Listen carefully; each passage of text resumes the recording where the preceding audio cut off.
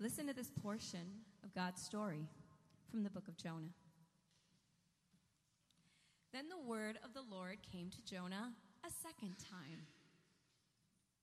Go to the great city of Nineveh and proclaim it to it the message I give you.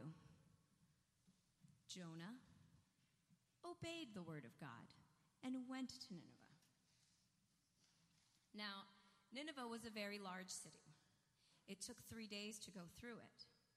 Jonah began by going a day's journey into the city, proclaiming, 40 more days, and Nineveh will be overthrown. The Ninevites believed God. A fast was proclaimed, and all of them, from the greatest to the least, put on sackcloth. When Jonah's warning reached the king of Nineveh, he rose from his throne, took off his royal robe, covered himself in sackcloth, and sat down in the dust.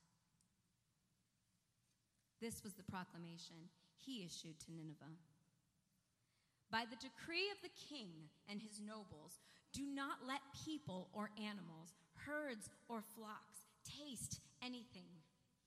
Do not let them eat or drink, but let people and animals be covered in sackcloth. Let everyone call urgently on God. Let them give up their evil ways and their violence. Who knows? God may yet relent and with compassion turn from his fierce anger so that we will not perish.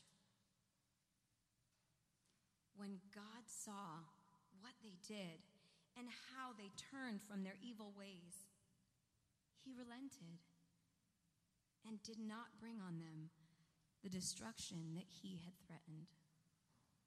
The word of the Lord.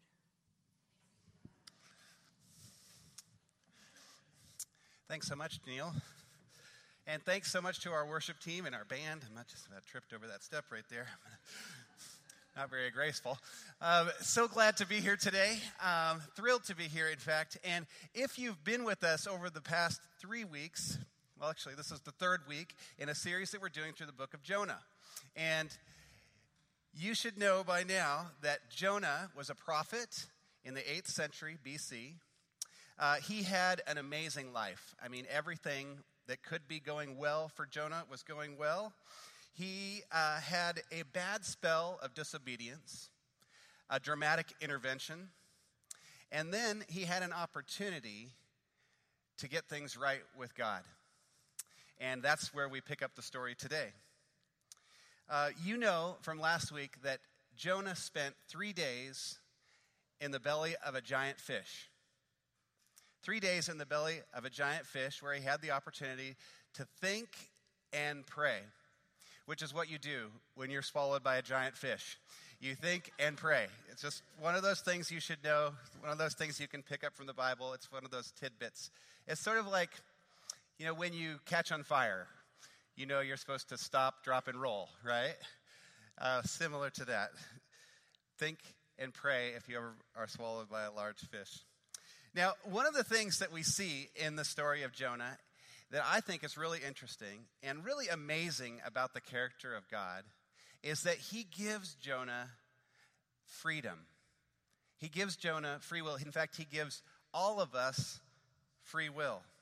He gives us the opportunity to choose our own path. And what's wonderful about being able to choose our own path is that it enables us to enter into a loving relationship with God. If we didn't have free will, we could never enter into a loving relationship with God. And in fact, we couldn't enter into any kind of loving relationship. The beauty of a loving relationship is that we choose to love someone else, and they choose to reciprocate. They could choose anyone else, but they choose by their own volition to love us, and that's what makes love beautiful. And so God extends this gift to us, this gift of free will, but there's a downside to free will, isn't there? See, with free will, we can choose to do things that are out of alignment with the will of God. We can choose to do things that are out of alignment with the will of God, and when we do, there are always consequences, right? Can you think of a time in your life when you chose to do something out of alignment, out of your own free will with God? It could be that you're in that season right now. Maybe God was asking you to do something that you really didn't want to do. Or maybe you didn't know God, or maybe you didn't really care what God thought or felt at that time in your life. But let me tell you something. The fact that you are here today tells me that God is not done with you yet. We serve a God of second chances, and he still has things for you. He still has a plan for you. Now, for Jonah, his free will enabled him to go it alone. He chose to run from God. He chose his own path for a season, but God intervenes. I can't help but imagine what it was like for Jonah to be in the belly of that great fish. Can you imagine what it must have felt like? I mean, he must have felt like, I really blew it. My life is over. And yet, miraculously, this giant fish spits Jonah out on dry land. And in that moment, Jonah realizes that God is giving him a second chance, an opportunity to make things right, an opportunity to do things again. Why is it so hard for us to admit when we're wrong? We just don't like to admit it when we're wrong, or that we may not have all the answers, or that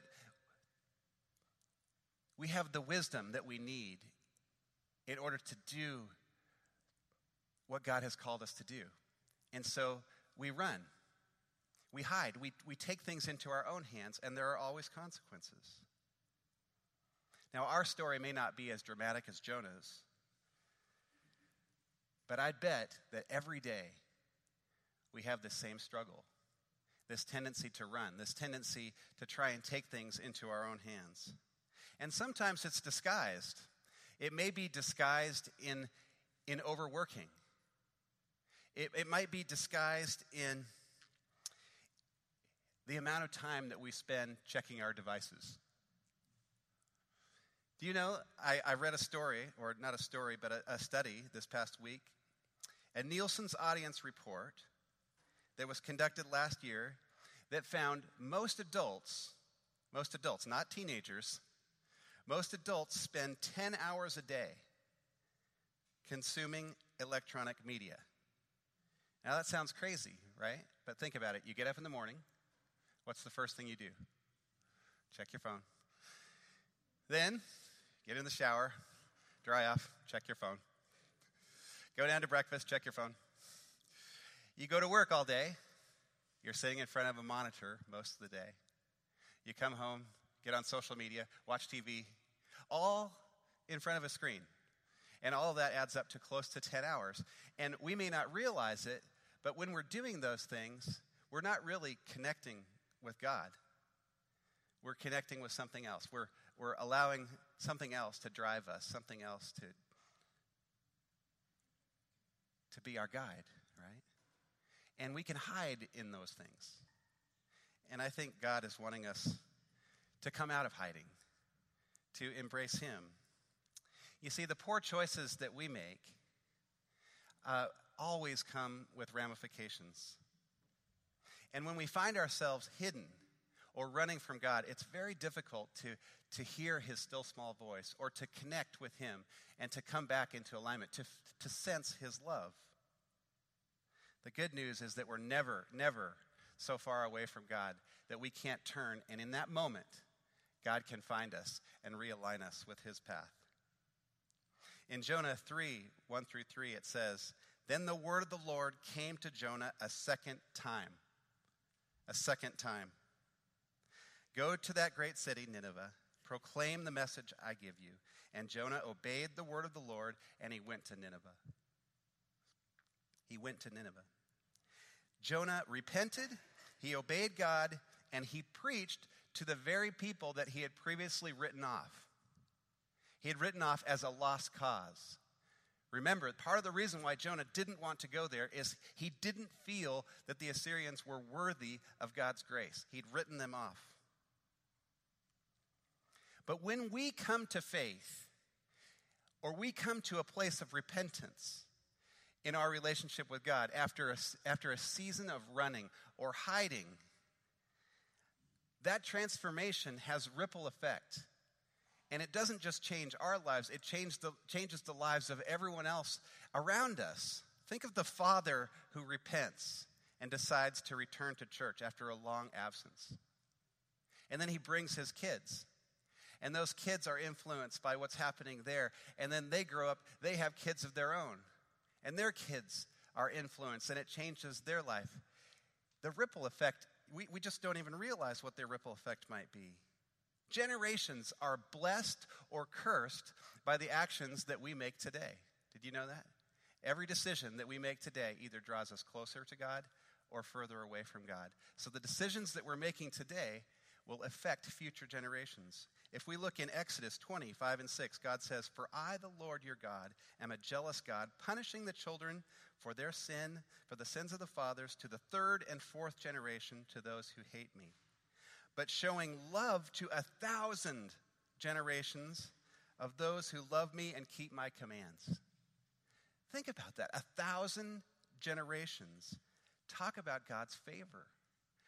When we make a choice for God, when we choose to love him, when we choose to honor him, when we choose to obey him, God takes account of that, and he blesses not only us and our lives, but our future generations. 1,000 generations based on our responsiveness to him.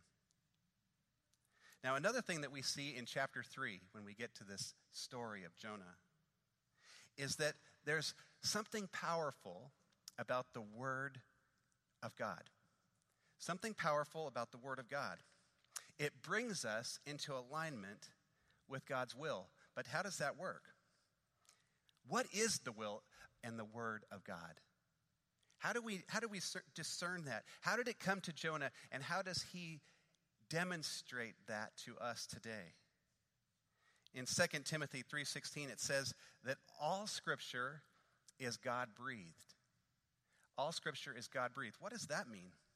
It means that the words in the Bible are different from the words in any other book that we might read. The words in the Bible, when we read them, we're actually hearing from God himself. He is speaking through those words. So when we read a book like Jonah, it's not Jonah that we're listening to. It's God speaking through Jonah. Same with Paul, same with Isaiah, same with any of the books in the Bible. God is breathing his truth into those words so that he can impart something to you and me today.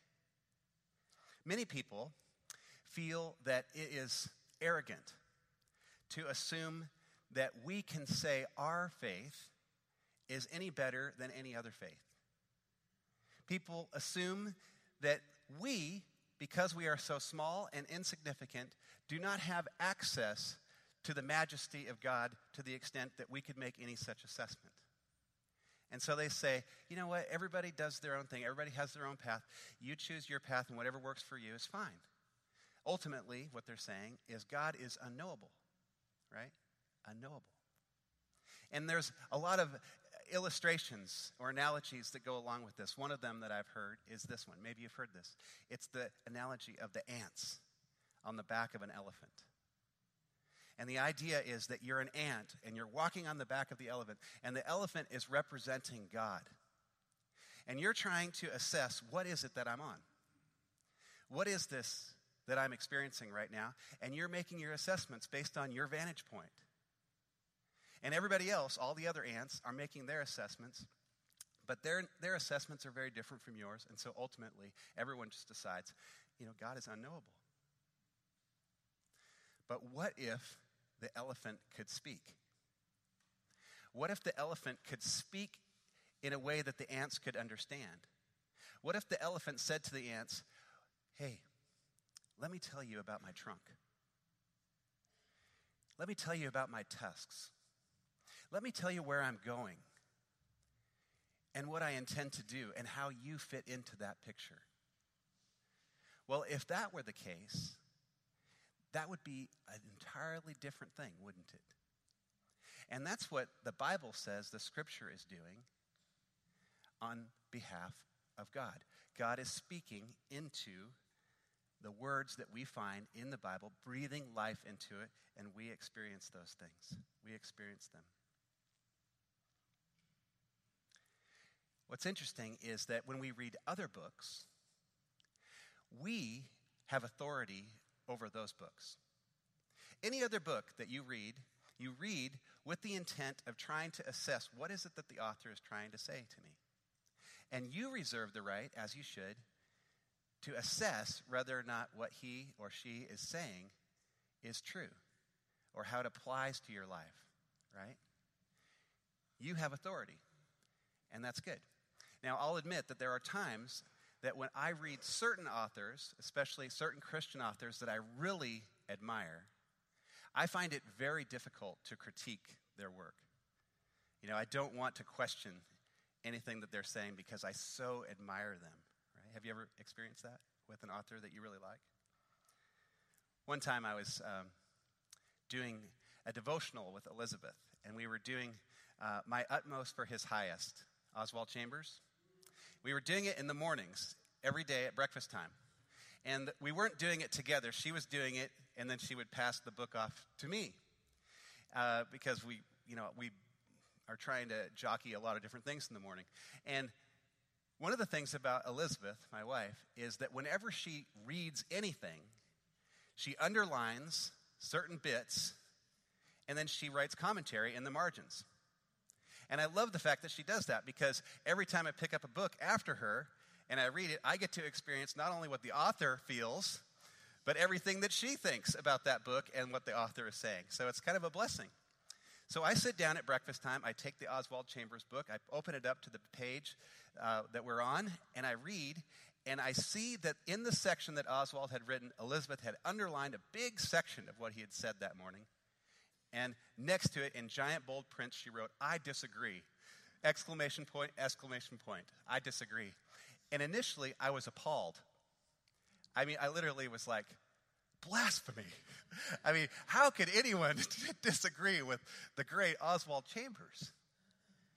I was literally like, where is she? I need to confront her about this.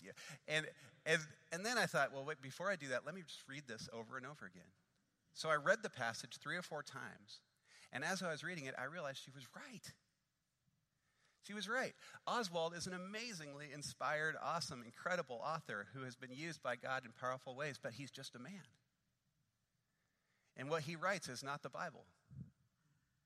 One of the things that my seminary professor said, that one of the dangers of commentaries is, especially when they're written in the bottom part of our Bible, the little tiny print at the bottom from commentators, we believe that's part of the Bible.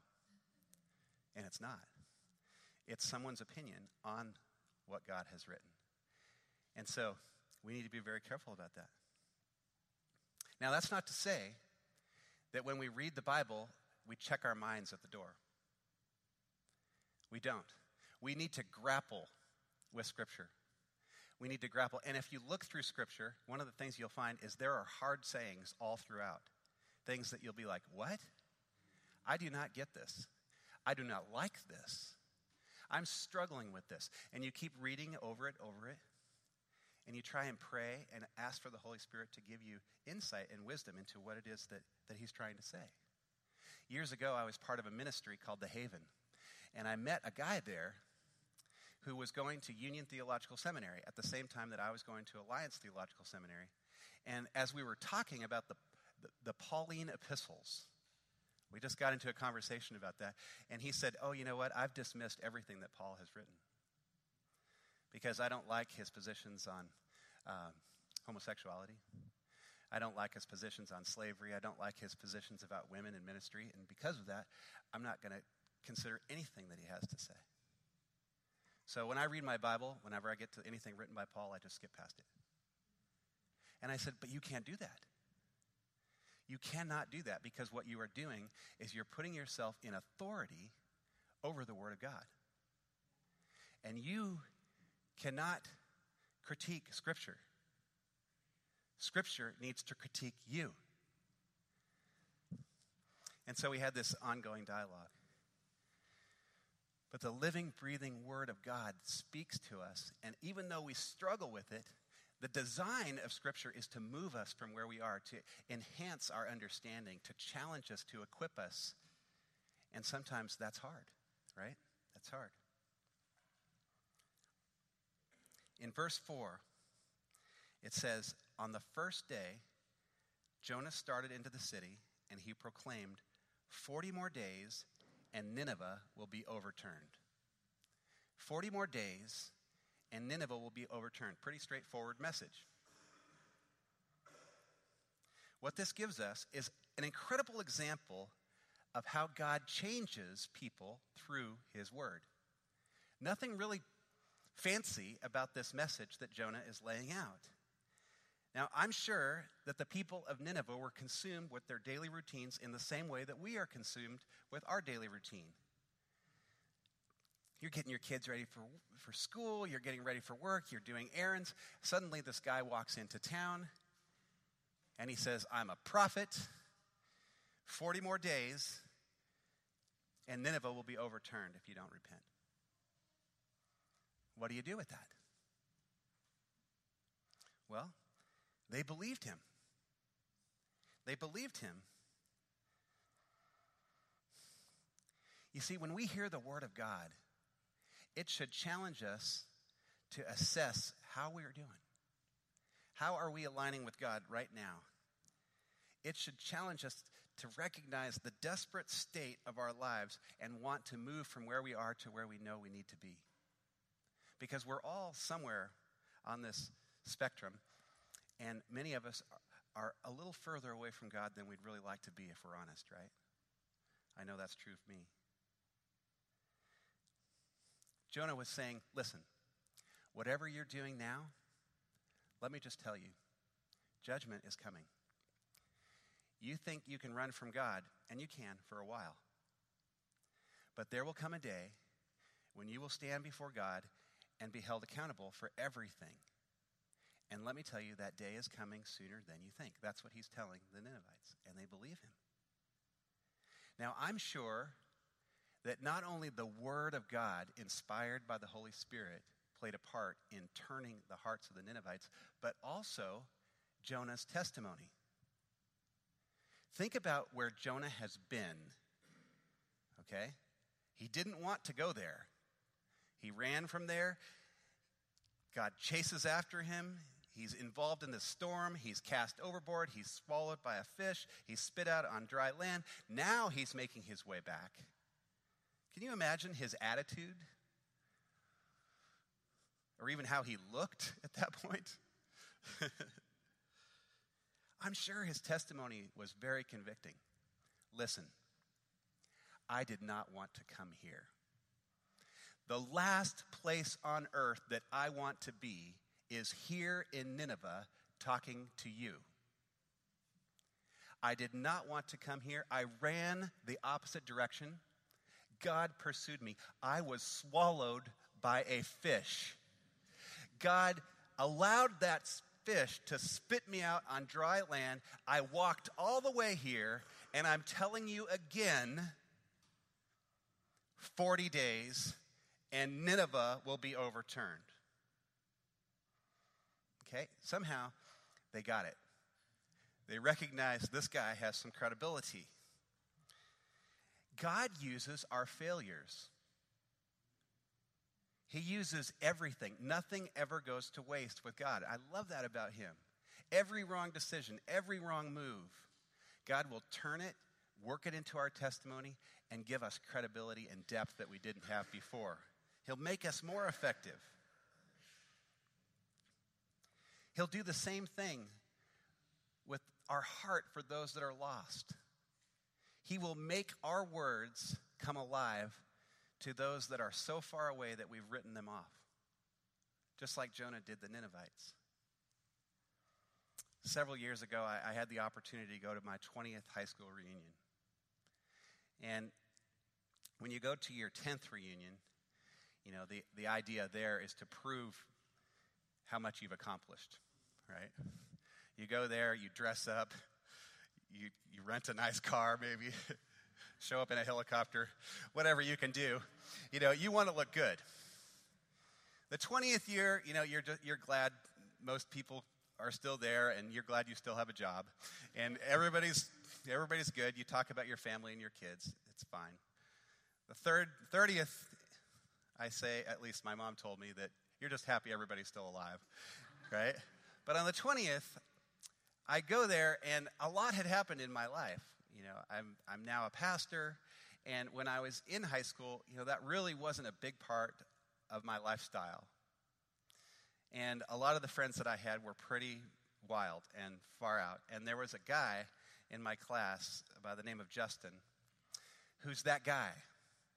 The one guy in your class that you were sure wouldn't make it 5 years. They would probably die because of their lifestyle, right? Do you know that person from your school? You're thinking of them? That was Justin. And he was just so far away from God, I was sure he would never have any interest. And at the 20th reunion, we had this party the first night, and it was at this sports bar called Jackson's, which is my hometown's version of Sodom and Gomorrah. I mean, it's just an incredible place. I mean, you go there, and there's just stuff flying everywhere. People are crazy. And that's where they wanted to have the party. And so I show up, I took a deep breath, I walked through the door, and I walk up to the bar, and who should be standing at the bar? Justin. And right away, I was thinking, okay, this is going to be great. Because the first thing that he's going to ask me is what I'm doing. What do I do? What am I doing with my life? And I'm going to have to share with him that I'm a pastor and so I was kind of preparing myself for that. And Justin immediately said, "Hey, James, how's it going?" And I said, "Great, Justin, what's been going on?" And he said, "I've been meaning to reach out to you." I said, "You were?" And he said, "Yeah, I came to faith in Jesus a couple years ago, and my life has just been so dramatically changed. I have this construction company. I changed the name of the construction company to Born Again Construction. I mean, everything in my life has been changed. Everything has been changed. I am a totally different person." And I remembered that you used to, talk about, well, I knew that you were a person of faith, even though you were kind of wild. You still believed it, and I just thought, you were someone that I could talk with about that. And I thought, wow, I never would have shared my faith with him. Never. Because I just would have assumed that he never would have listened, that he never would have expressed any interest at all. And yet somebody shared with him, and he made a dramatic conversion.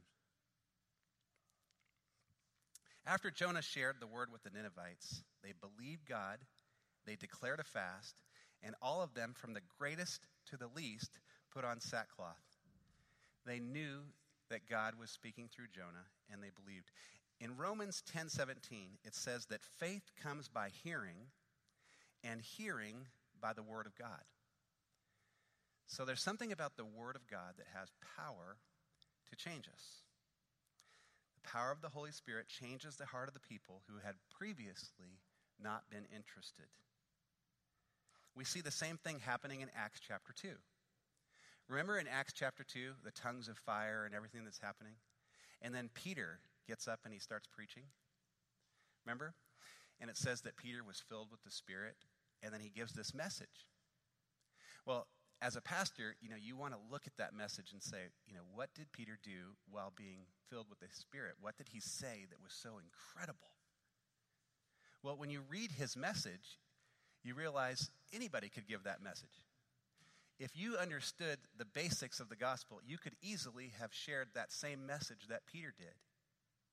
There was nothing really incredibly profound about it, and yet it says that those who accepted his message, this is in Acts 2:41, were baptized, and about 3,000 were added to their number that day. Can you imagine 3,000 people suddenly being so convicted and inspired by your message that they want to come into a saving relationship with God? It had nothing to do with Peter's eloquence. It had everything to do with the power of God's word and the presence of the Spirit upon him, speaking through those words into the hearts of those who are listening. And we also learned something about repentance. when we think about how the Ninevites responded to this word. The king took off his robe, which is a sign that he's laying down his authority in submission to God. They put on ashes and sackcloth, which is a way of showing how humble you are, how you really want God to forgive you. You're entering into it wholeheartedly. They even had sackcloth and ashes put on their animals and forced them to fast. I mean, the animals were probably like, what did we do? But they just wanted everybody to be in this together. They were all in. And God was responsive. In verse 10 it says, then God saw what they did, how they turned from their evil ways, and he relented and did not bring destruction upon them as he had threatened. Remember, the Assyrians were the most wicked people on the face of the earth at that time. They were so incredibly wicked, and yet God shows compassion. It shows how far God can reach to reach those furthest out, to extend his grace. And when they're responsive, he's immediately willing and able and excited to forgive. What this tells us is that God forgives a contrite heart. He forgives a contrite heart. If you are feeling far from God, or if you're thinking about some things that you did, maybe, because I did X, Y, and Z, or A, B, and C, there's no way that God can reach me, you should think about this passage, about how far God is willing to reach to extend his grace. We serve a God of second chances. And that's what's so amazing about our God. No matter how many times you blow it, he's so willing to forgive, so willing to embrace you the moment you turn. Jonah had a chance to do it right the second time, and he did. And likewise, all of Nineveh had the chance to turn from what they were doing and to realign themselves with God. And we have the opportunity to lay down anything that's keeping us from God. It could be our selfishness. It could be a number of things. But God's saying, come on. I've got amazing things planned for you. Realign your heart with mine. And here's the thing. When we stop running from God and we start running with God, some really amazing things are going to start happening in your life.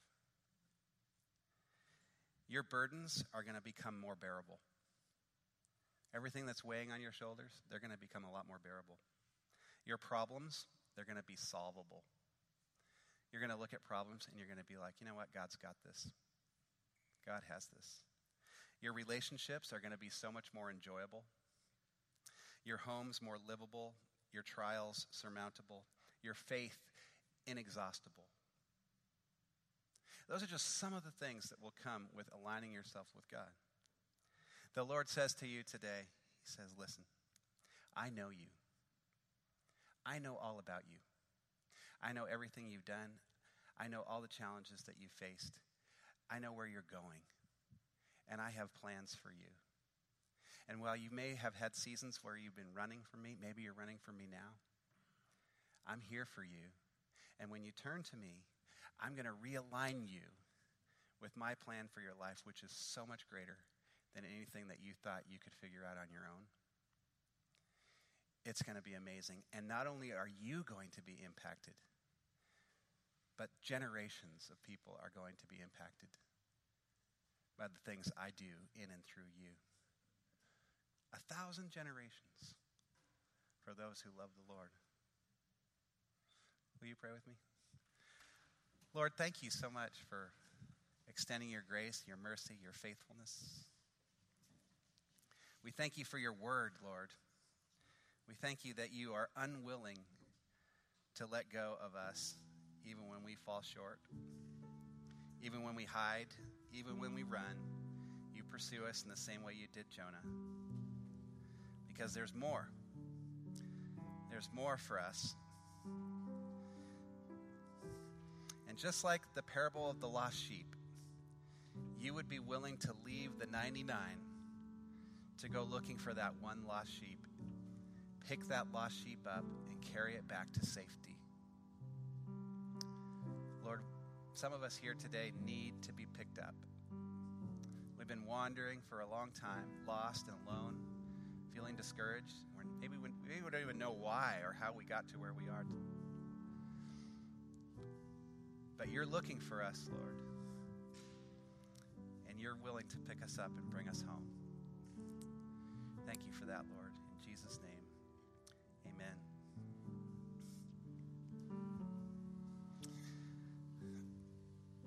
We're going to move to a time of communion now.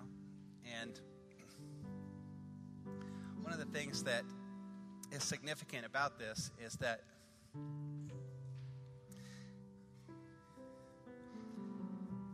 what Jesus did for us on the cross really enables us to stop running.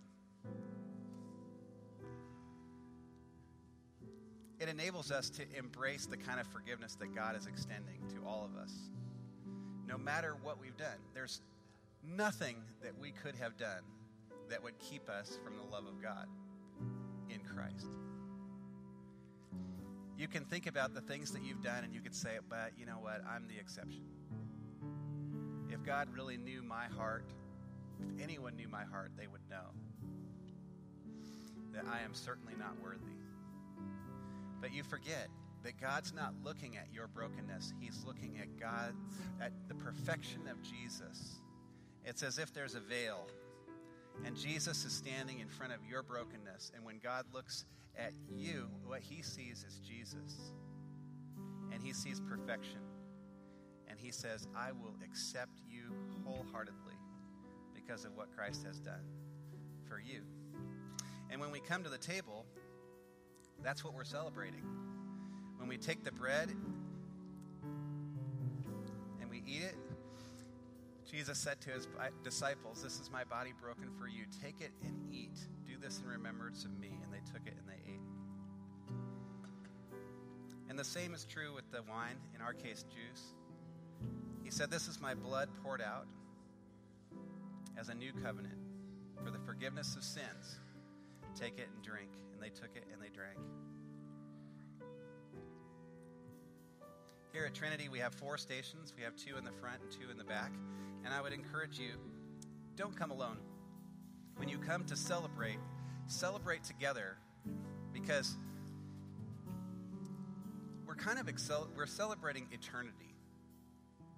And when you think about what heaven is going to be like, we're going to be together in a celebration that lasts for all eternity. And we can begin that celebration now with the brothers and sisters who love the Lord. They're standing around us now. And so when you're ready, come. Look at the people next to you and say, all eternity. This is going to be one rockin' party. All right? Come when you're ready.